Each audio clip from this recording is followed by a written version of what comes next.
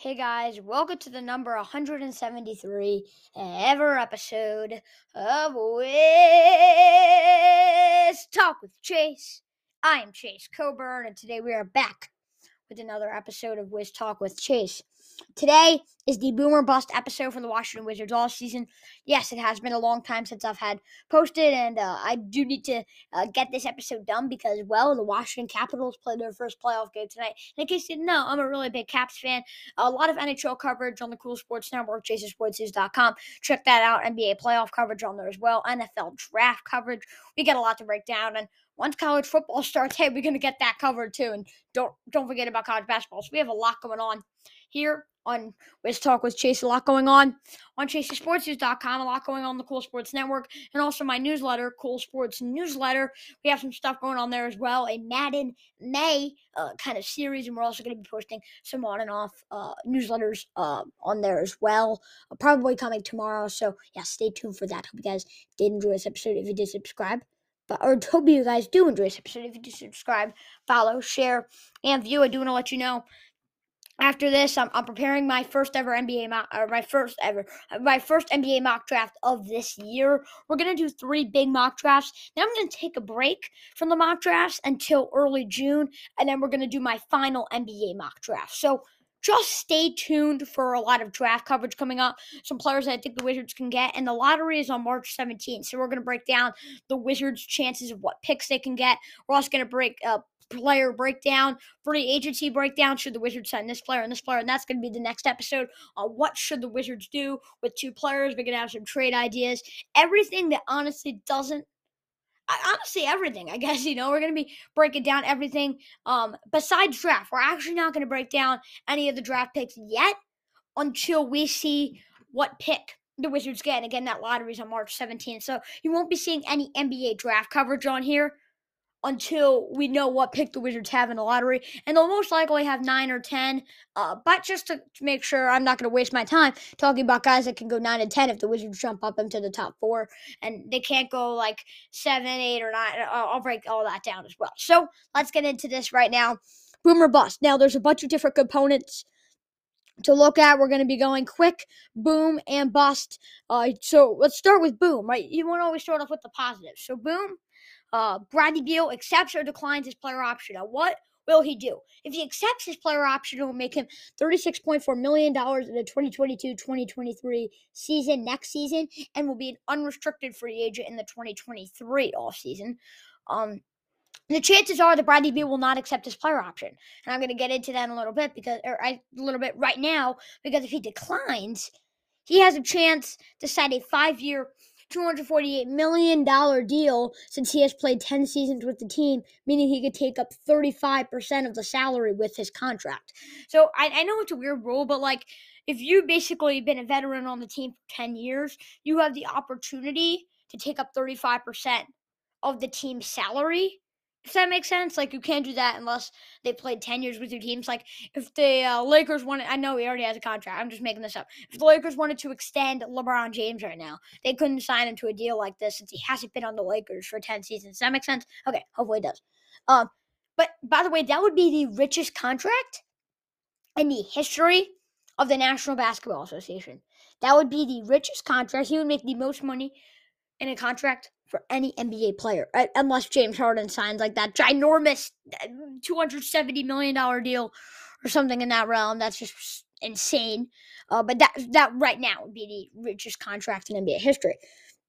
He could decline both options, right, and join a different team in free agency this season. However, he will not be able to make anywhere close to the amount of money with a different team than he could sign with the Wizards. So basically, meaning if he can't make the 5-year, $248 million deal with any other team, again, because he hasn't played 10 seasons with that team, right? He's played 10 seasons with the Wizards, so he could take up 35% of the salary, right? You can't do that. You can't do that with any other team. So, assuming he declines his player option, then if he's wants, you're gonna have to have a drop off of probably 60 something million dollars to sign with a different team. And this is the only possibility that Bradley Beal doesn't. that he actually accepts his player option and doesn't go to the free agency market. If he accepts his player option, one, he could demand a trade if he wants and use that $36.4 million in a trade, or two, he could stay there and be looking to leave next offseason. Again, assuming Beal wants to leave, he could actually the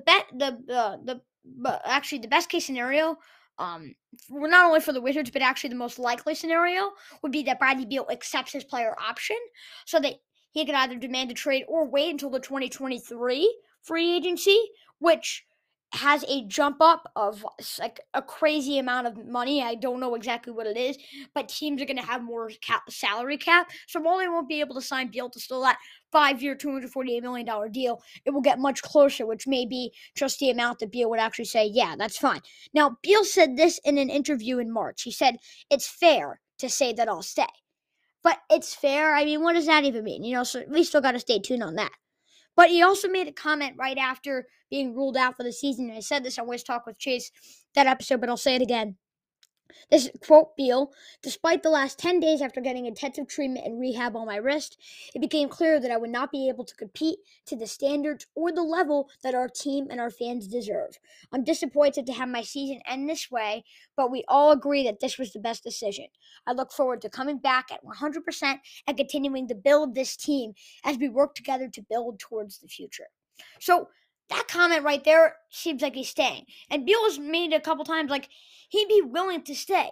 But yet again, when you look at the Wizards right now, they don't have a lot of cap space and they don't have a point guard right now. Like, if he really wants to compete on the Wizards are going to have to make a big time move. And that gets into the point of building around Bradley Beal.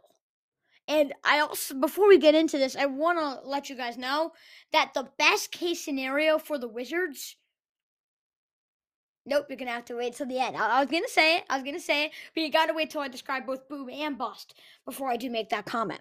Building around Bradley Beal. So get a point guard, right? I think the only guys that are reasonably on the market that the Wizards could actually get without paying the biggest luxury tax bill and giving up a lot of assets is Lonzo Ball, Malcolm Brogdon, and Markelle Fultz. Right.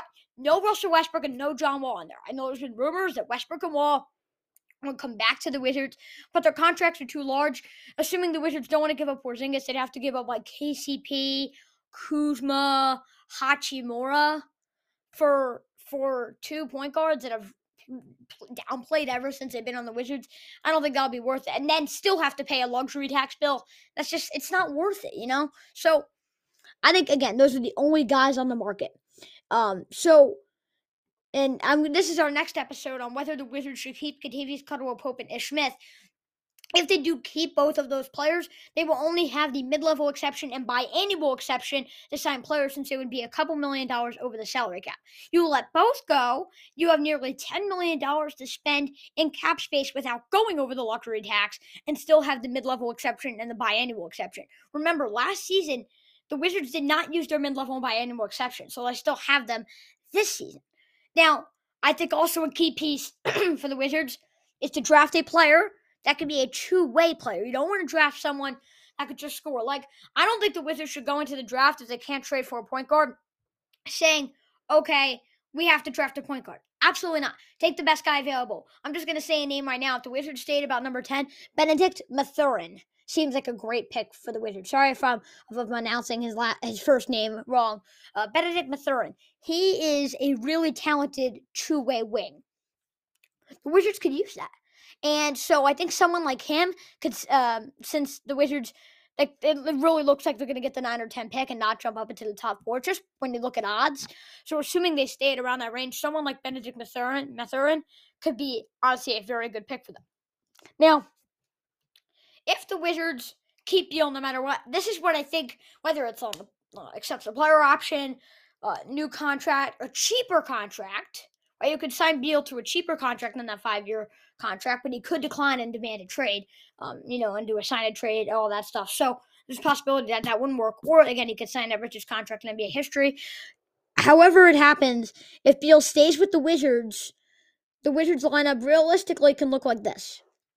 Markelle Fultz, Bradley Beal, Deni Avdija, Kyle Kuzma, Kristaps Porzingis, Rui Hachimura, Corey Kispert, Daniel Gafford, 2021 rookie, and then a point guard. That could be Ish Smith.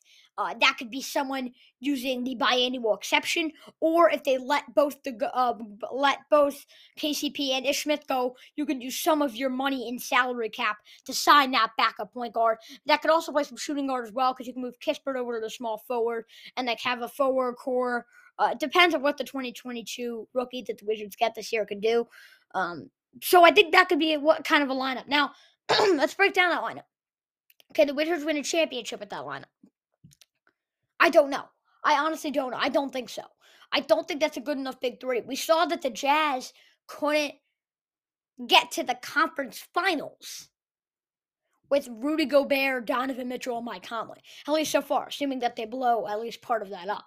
So I don't expect this in a very tough. You see the Eastern Conference playoffs right now? Like, the Eastern Conference is very competitive. So assuming that this roster is going to be able to go far in the Eastern Conference, to me personally, is very rare. Right? But the Wizards have to make a big time move, and I don't see them being able to make a big time move that would actually make sense right now. You know what I mean? Like, hopefully you guys understand what I mean, but like, I don't think honestly there's a way that the Wizards can get a better team than what we see on the screen right now, unless they give up like a bunch of their young assets to get like a DeMar DeRozan type player. And I guess, but then you'd have less depth. So, and I think no matter what, this is kind of the best team when you look at a depth perspective. From a star perspective, we could talk about that in future episodes. Bust. Now, trading Beal. I think the only two teams that would make sense right now will be the Cavs or the Kings. If you're the Wizards, this is what I look for. 2 to 3 first-round picks, a second-round pick, a large contract for cap fillers that's on that has 1 or 2 years left on this deal, and if lucky, also a young asset. So, like, the Kings, like, you could give up Harrison Barnes, Davion Mitchell, and a couple picks. Like, something like that could possibly work. Now, Cavaliers, you could give up Kevin Love, that contract. And the reason why, you're probably like, why would the Wizards take on these contracts? Well, if they're rebuilding, they could just let those guys go and have so much money in cap space once they do let those guys go. So that could possibly make sense. And again, the only way this would work right now would be a sign and trade, because Beal is not under contract with the Wizards right now. Well, I mean, unless he accepts his player option, it will be a sign and trade if the Wizards want to trade him this offseason. Now, if you are rebuilding, get a lot of draft picks over the next 2 seasons. If you're not going to, if you're rebuilding, there's no reason to keep Kentavious Caldwell-Pope on the team. So, not by letting him go and getting cap space, try to trade for Kentavious Caldwell-Pope for picks. Again, listen in an episode coming up. Trade Ish Smith for some younger players that could be turned into first-round picks in the future. Maybe do a 3-team trade where a team ends up giving the Wizards a first-round pick, and like a 3 or 4-team trade where the Wizards only have to give up Ish Smith and like a really in the future first. Like, maybe do something like that. Or trade Thomas Bryant for picks. And you can listen to that also in a future episode. That's going to be an episode before the lottery, but not coming up. Like, that'll probably be in 3 or 4 episodes. So, right now, I don't think there's any reason for the Wizards to keep Thomas Bryant. There's no reason for them to have 3 centers. There's just no way it works to keep Thomas Bryant on the team. So you're either going to let him go or do a sign and trade for some players. That's the only explanation I could think of for the Thomas Bryant situation. He wasn't playing. They were playing Anthony Gill over him. You could re-sign Anthony Gill, or you could keep Thomas Bryant, have to sign him to a heavy contract to be stuck with that in the future. I don't think that makes sense. I think you let him go, and I think you gain some more cap space. And don't remember here, if you could develop Kuzma, Hachimura, Kispert, Avdia, and you could develop all of these young players and Porzingis as well. Like, if Porzingis can honestly get a lot better and become kind of like a really good number 2 or like a number 1 or a really at least like a low tier 1, then the Wizards are going to have a lot of cap space in the 2023 offseason, which has a lot of players, I may add, and Porzingis could accept his player option, and you could sign another player and start that way and develop that way. So even if you go bust in this episode, you could still actually end up rebuilding doing that. And again, the main thing is keeping this core if you rebuild. Porzingis, Kuzma, Hachimura, Kispert, Avdia, and the 2022 rookie. If you could keep those 6 players on the team, that's exactly what the Wizards need. And I actually do think there's a possibility that you could trade Kentavious Caldwell-Pope for another first-round pick this year. We're going to get into that next episode. So if I'm the Wizards, again, I didn't say this yet. I would use the biannual exception to get a young shooting guard, someone that can develop and improve the team, someone that can, just in general improve the team, as I said, right? I think the Wizards lineup would look like this. Something like this next season.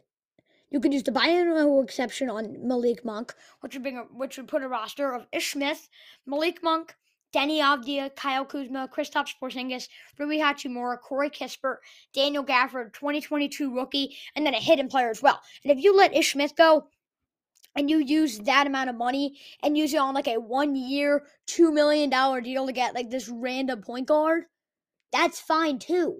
And then you could re-sign Tomas Satoransky too. In the next episode, when we talk about Ish Smith, we're going to talk about Tomas Satoransky and Howell Neto too. If you let Ish Smith go, what's the turnaround?